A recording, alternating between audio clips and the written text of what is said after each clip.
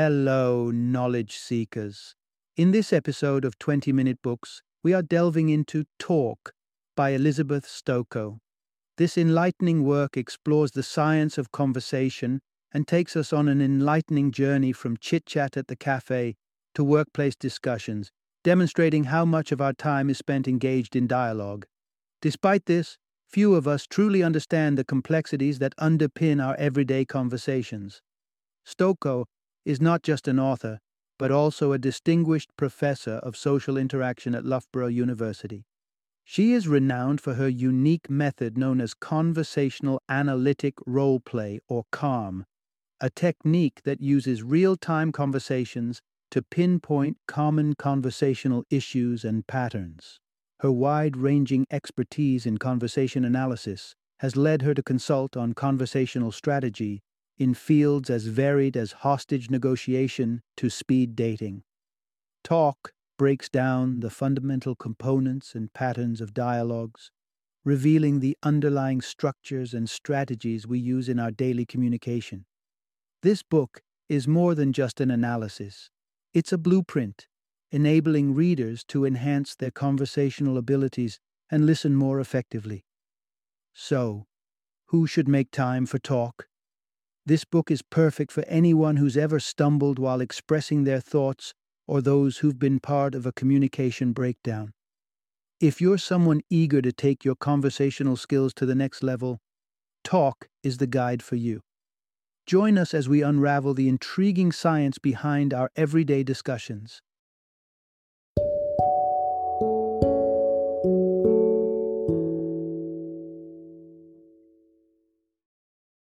Talk, the Science of Conversation.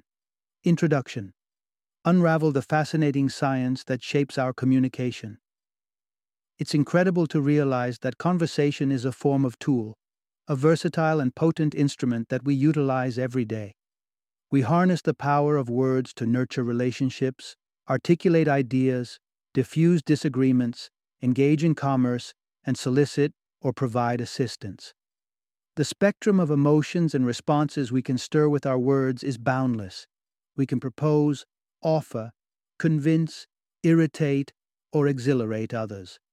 However, most of us are oblivious to how this tool operates or how to optimize it for desirable results. Here's where the expertise of conversation analysis plays a crucial role. Even though our conversations might seem arbitrary or spontaneous, an in-depth analysis demonstrates that they're usually dictated by identifiable structures and patterns. By identifying these patterns, we can unlock obscured meanings, foresee responses, steer clear of disputes, and even fine-tune our communication to influence the consequences of our interactions. So, let's journey into the captivating universe of conversation. Throughout this summary, you'll discover the minuscule word that can effectively transform a no into a yes in your queries, the actual significance of supposed filler words like so and why imitating communicative roles doesn't lead to fruitful outcomes. Part 1. Unveiling predictable patterns in conversations through the art of turn-taking. The concept of taking turns might strike a chord with your kindergarten playground memories, but it's a fundamental tenet of fruitful conversation as well. Imagine a conversation as a collaborative project between you and your conversation partner. It could be a straightforward task, such as ordering a pizza, or a more formidable endeavor, such as requesting a promotion. No matter the nature of the project, both participants navigate towards its completion via a series of conversational turns. A conversational turn is a grammatically consistent piece of dialogue. Its conclusion is often signaled by non-verbal cues, such as fading off or using a downward inflection. As listeners, we gauge when the speaker's turn will terminate, and when we should chime in. These turns typically organize themselves into pairs, known as adjacency pairs. The initial turn in this duo prompts an appropriate follow-up turn. For instance, a greeting invites a responding greeting, a question seeks an answer, and so on. In essence, conversation is a dance of turn-taking. While one person speaks, the other listens and waits for their cue. Though this might seem plainly evident, Scrutinizing this process more closely reveals it as the root of several common conversational missteps. The conclusion of a turn poses potential pitfalls.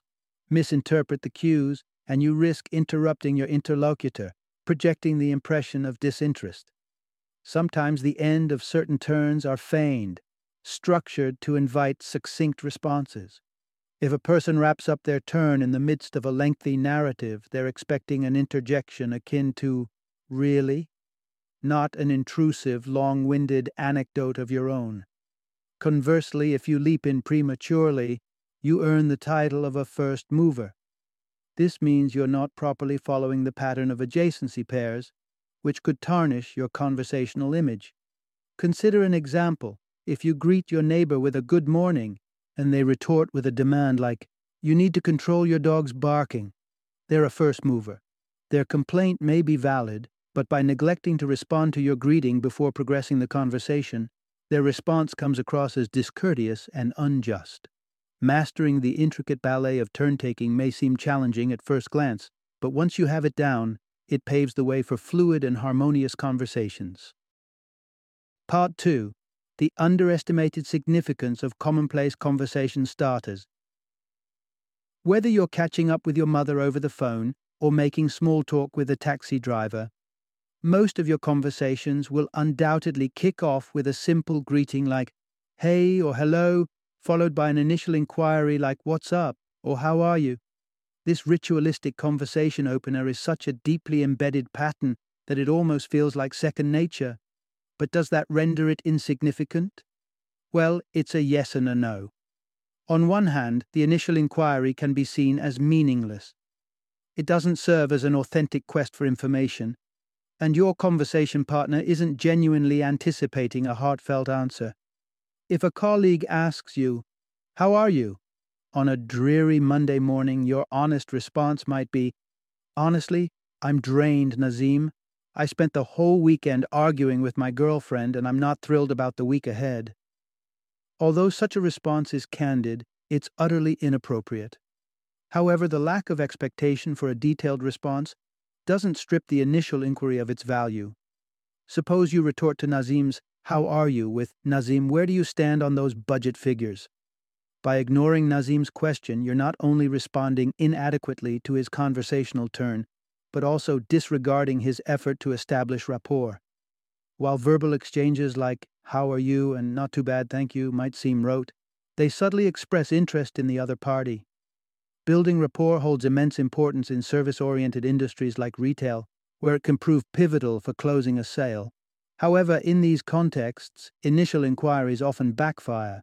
In many service scenarios, asking, "How are you?" can leave a profoundly negative impression. It feels rehearsed and scripted, particularly when it's echoed out of turn, such as in response to a customer query, "Do you have these boots in size 9?" with a disjointed, "How are you today?" There's a simple hack for salespeople to employ the "How are you" tactic convincingly, and that's to use it out of order. Consider walking up to a hotel receptionist with a request to switch rooms. He responds, "Let me check the availability in our system," and then casually asks, "How are you today?" while typing. This creates the impression that his question is spontaneous and sincere.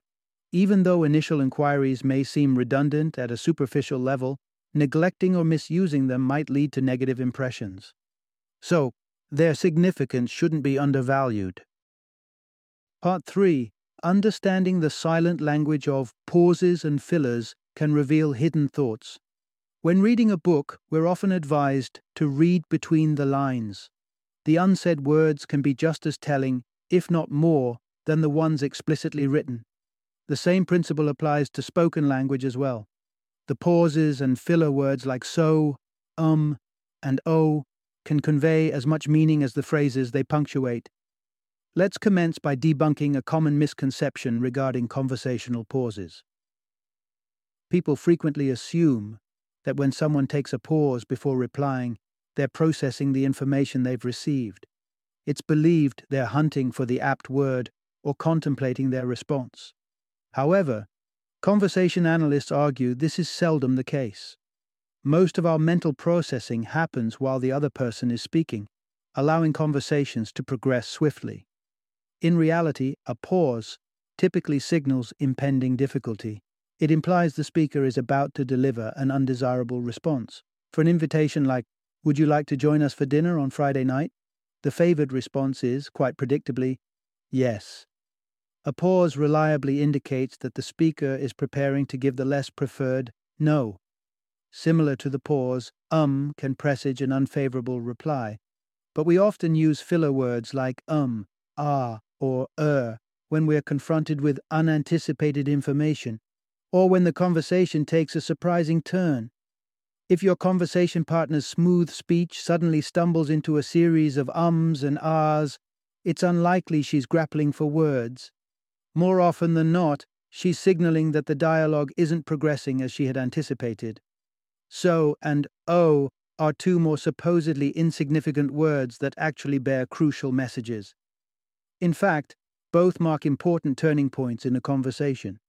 We typically employ "oh" to show that a fresh piece of information has been assimilated or grasped. A simple "oh" often hints that your conversation partner has revised her understanding of the topic under discussion. Contrarily, "so" serves as a navigational beacon. When your partner starts a sentence with "so," she's gearing up to address what she perceives to be the crux of your conversation. Consider, "So, about that money you borrowed."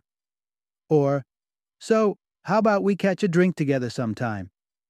The usage of "so" unveils what your partner is genuinely interested in discussing. So if the conversation takes a turn with "so," make sure you're all ears. The silent language of pauses and filler words can indeed be very telling. This also holds for body language, a concept that we'll delve into next. Part 4. Movements are not always mightier than words. Have you ever come across the claim that 93% of communication consists of body language? This figure is frequently propagated, but is entirely false. The much-cited 93% originates from a 1971 research conducted by psychologist Albert Mehrabian. However, this study had a limited scope. It instructed listeners to assess a speaker's mood based on his articulation of just a single word. Mehrabian himself acknowledged that this statistic has been grossly misinterpreted outside the context of his initial study. Undeniably, body language and other nonverbal cues constitute a significant portion of our face-to-face interactions. We can even communicate effectively using our bodies alone, as anyone who's signaled for a drink in a packed pub or waved a goodbye through a glass window would agree. You've probably heard the old adage, "Actions speak louder than words." It's easy to subscribe to the idea that even if someone lies verbally, their body will involuntarily betray them. Some body language specialists even assign absolute meanings to specific gestures. They claim folded arms during a conversation denote anger, or a hand laid on your arm indicates flirtation. In truth, gestures can be as equivocal as words. Some are even deliberately designed to be ambiguous. The supposedly flirtatious hand on the arm, if you don't respond by showing interest, it can easily be written off as a friendly or even unintended touch. Here's the reality. If body language were so potent and interpretable, it would be an invaluable tool. We would bridge language divides using purely nonverbal cues. We would instantly spot lying politicians just by observing their nonverbal signals. However, we simply can't achieve such accuracy. So, how does body language fit into conversational analysis? In actuality, our communication method is multimodal, involving both verbal and nonverbal elements. We can share the story of a disastrous date with a friend while flagging down a taxi, utilizing a blend of speech and action. It's preferable to evaluate body language in the same multimodal context. Nonverbal signals like crossed arms or downcast eyes form a part of the conversational framework, not the whole structure. In the end, it appears actions don't echo louder than words, but the words we select can influence the actions and reactions we elicit. Discover how to employ your words to achieve your desired outcome in the upcoming summary. Part 5. Your choice of words can dictate others' reactions. Hotels commonly urge guests to reuse their towels with a note in the bathroom. However, signs requesting guests to reuse towels for environmental purposes tend to be ineffective. A more successful sign appeals to societal norms, stating something like, "The majority of our guests opt to reuse their towels." Merely tweaking the wording of the sign can bring about a shift in the guests' behaviors. This scenario beautifully illustrates the concept of choice architecture, the strategy of framing the way choices are presented to individuals to achieve the desired response. You can easily weave choice architecture into your conversation toolbox. If your inquiries are consistently met with a no when you'd prefer a yes, you might just need to modify the choice architecture underlying your request. Even a small change in a single word can yield significant outcomes, as demonstrated by a 2007 American study. The study aimed to tackle a pervasive issue in the doctor-patient communication dynamic. Patients often visit doctors with more than one concern, but tend to hesitate in raising multiple issues in a single appointment. Consequently, they may leave their appointments feeling discontent or worse, with untreated health concerns. Even when doctors posed the question, "Is there anything else I can assist you with today?" only 50% of patients raised another concern. Was the issue due to the patient's hesitation to discuss their health, or did the design of the question play a part? Interestingly, when doctors asked, "Is there some other concern you'd like us to address?" an impressive 90% of patients responded affirmatively. Both questions were closed-ended, inviting a yes or no response. So why did the second question elicit a far more positive reaction from patients? The answer lies in the usage of any versus some. The term any is negatively polarized, meaning we tend to use it more in negative contexts. "I don't have any friends," rather than "I have some friends." Questions incorporating any are more likely to be answered with a no, which explains why "any other business" or "any questions" are frequently met with an uncomfortable silence. Queries with any lean toward a negative response and curtail further interaction, whereas those with some have a contrasting effect. Simply swapping any with some might be all you need to transform a negative response into a positive one. Stay tuned to the next segment where we'll delve deeper into the power of questions, particularly how the nature of your inquiries can influence the service you receive. Part 6. The way you phrase your questions could shape the service you receive. Ask, and you shall receive. But what you end up receiving might very well depend on how you framed your request. Daily, we utilize conversation to seek and offer help, to access and dispense services. And it's precisely this medium of speech that can hold the key to improving our service experiences. Generally, we shy away from making direct requests. Asking for assistance can render us feeling exposed, while demanding our desires outright might seem too forward. Indeed, most people in routine conversations purposely avoid posing direct questions. Sometimes, we manage to acquire the service we need without explicitly asking for it. Instead of a direct question, we might make a statement like, "I'm feeling hungry," expecting this to prompt an offer such as, "There might be some leftover pizza in the fridge."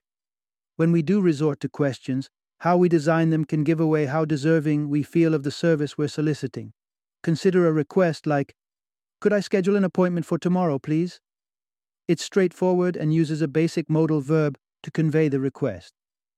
It gives the impression that the speaker feels rightfully entitled to the service. On the other hand, a query like, "I was wondering if I could possibly schedule an appointment for tomorrow, please," is indirect. The request is transmitted through a chain of apologetic phrases, suggesting the speaker may be unsure about her entitlement to the service. So, what's the takeaway here? The more direct your question, the more entitlement you communicate, and the higher your chances of receiving the service you're seeking. Understanding how we ask, or don't ask, for the things we want can also help us provide better service. Direct requests can often cause unease. The fewer questions a client needs to ask within a service setting, the better. Hence, delivering exceptional service entails anticipating potential queries and addressing them proactively. It particularly involves discerning beyond the form of the question to its function. For instance, when a hotel bar guest asks if there is Wi-Fi available, she's actually masking several other inquiries within her primary question. Do you provide Wi-Fi? How can I connect to it? What's the password?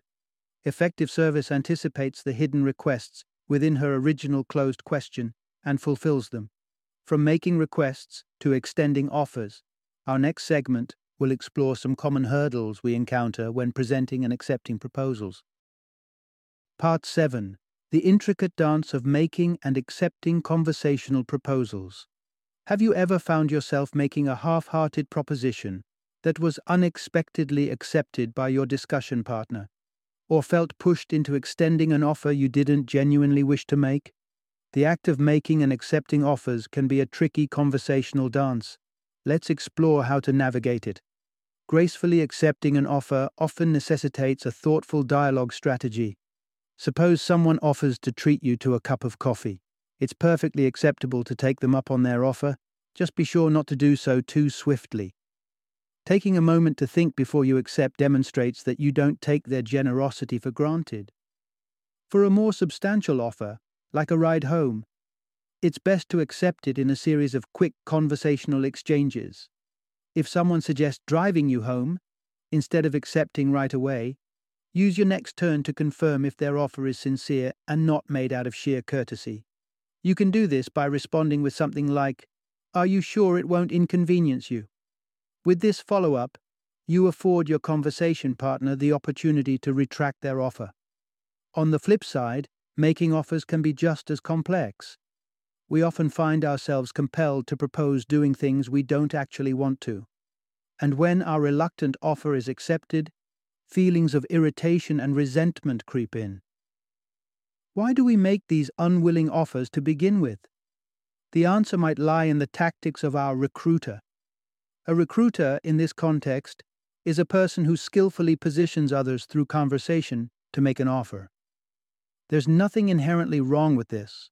However, frequent recruiters often prompt others to make offers by mentally cornering them. For example, a typical recruiter's request might be, "We should arrange a time to discuss Allison's surprise party." This conversational proposition establishes an expectation, in this case, that a meeting is necessary, but leaves it up to the recruited party to carry it forward, so the conversation's goal can be achieved. If you're dealing with a serial recruiter, tactfully shift the burden back onto them by gently steering them out of this conversational trap. Instead of responding with an offer, like, "Sure, how about we meet at my house next Saturday?" Reply to the suggestion without pushing it further by saying something like, "Absolutely. Let me know when it suits you." Identifying the difficulties around extending and soliciting offers is half the battle. Once you're aware of them, they become significantly easier to evade. Part 8. The shortcomings of role-playing in communication and the need for real-time conversation analysis. If you've spent any time in a client-facing position, you're likely all too familiar with the cringe-inducing role-playing exercises designed to enhance corporate communication strategies. Picture this. You're awkwardly attempting to navigate a simulated conversation with your boss who is playing the part of an angry customer. But according to experts in conversation analysis, not only is this scenario uncomfortable, it's also counterproductive. Even though role-playing and simulations are often seen as staple tools in communication training, their effectiveness is questionable. The problem? They breed an artificial context for conversation. Recall the essence of a conversation. It's a collaborative endeavor where two or more people aim to complete a common goal through a succession of conversational turns.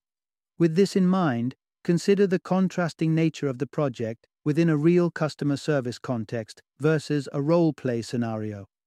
In a genuine context, an employee's mission is to provide efficient and seamless service. However, within a role-play, the objectives change. It could be to complete a training exercise, to secure a promotion, or to impress a supervisor. In a genuine situation, the employee deploys her own conversational tools. In contrast, during a role-play, she struggles to align her conversational turns with company policy or a pre-decided customer service script. In fact, When researchers in conversation analysis compared the dynamics of role-played conversations with actual conversations, they noticed several crucial disparities in content and tone. Here are a couple of revealing findings from their research. Take, for instance, the context of police training, where role-playing the interrogation of suspects is a common practice. Often, investigators are prompted to ask open-ended questions such as, "What were you doing on the day of your arrest?" Written guidelines discourage them from asking close-ended questions during an interrogation. However, a close study of real-life interrogations showed that open questions could sometimes prompt answers that were either too broad or completely irrelevant. On the other hand, close-ended questions like, "Can you explain what happened before your arrest?" frequently elicited more pertinent information. In a different scenario, neonatal doctors are advised to convey recommendations to parents of prematurely born babies using phrases that imply it is "in the best interest of the child." Intended to sound reassuring, in practice, analysts discovered that this expression often obstructed the opportunity for further questions, sparking conflict between parents and medical professionals. By leaving out the phrase, it opened the door for parents and medical staff to delve deeper into the recommendations, making parents feel heard and thus preventing conflict.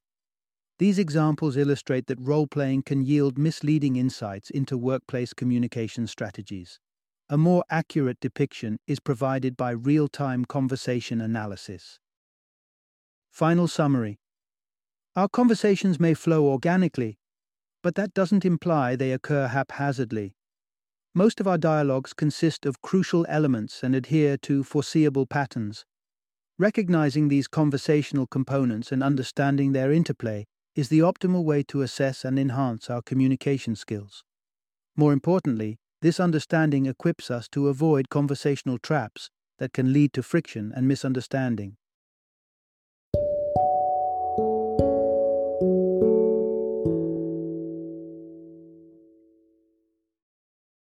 Thank you for joining me today on this journey of learning and discovery as we explored the insights of another thought-provoking book in our growing library of knowledge. If you've enjoyed our time together, please take a moment to follow our podcast, give us a 5-star rating, and share 20-minute books with other knowledge seekers. Your support truly means a lot. Don't forget to join me again in the next episode, where we will delve into another enriching book. Until then, happy reading and happy listening.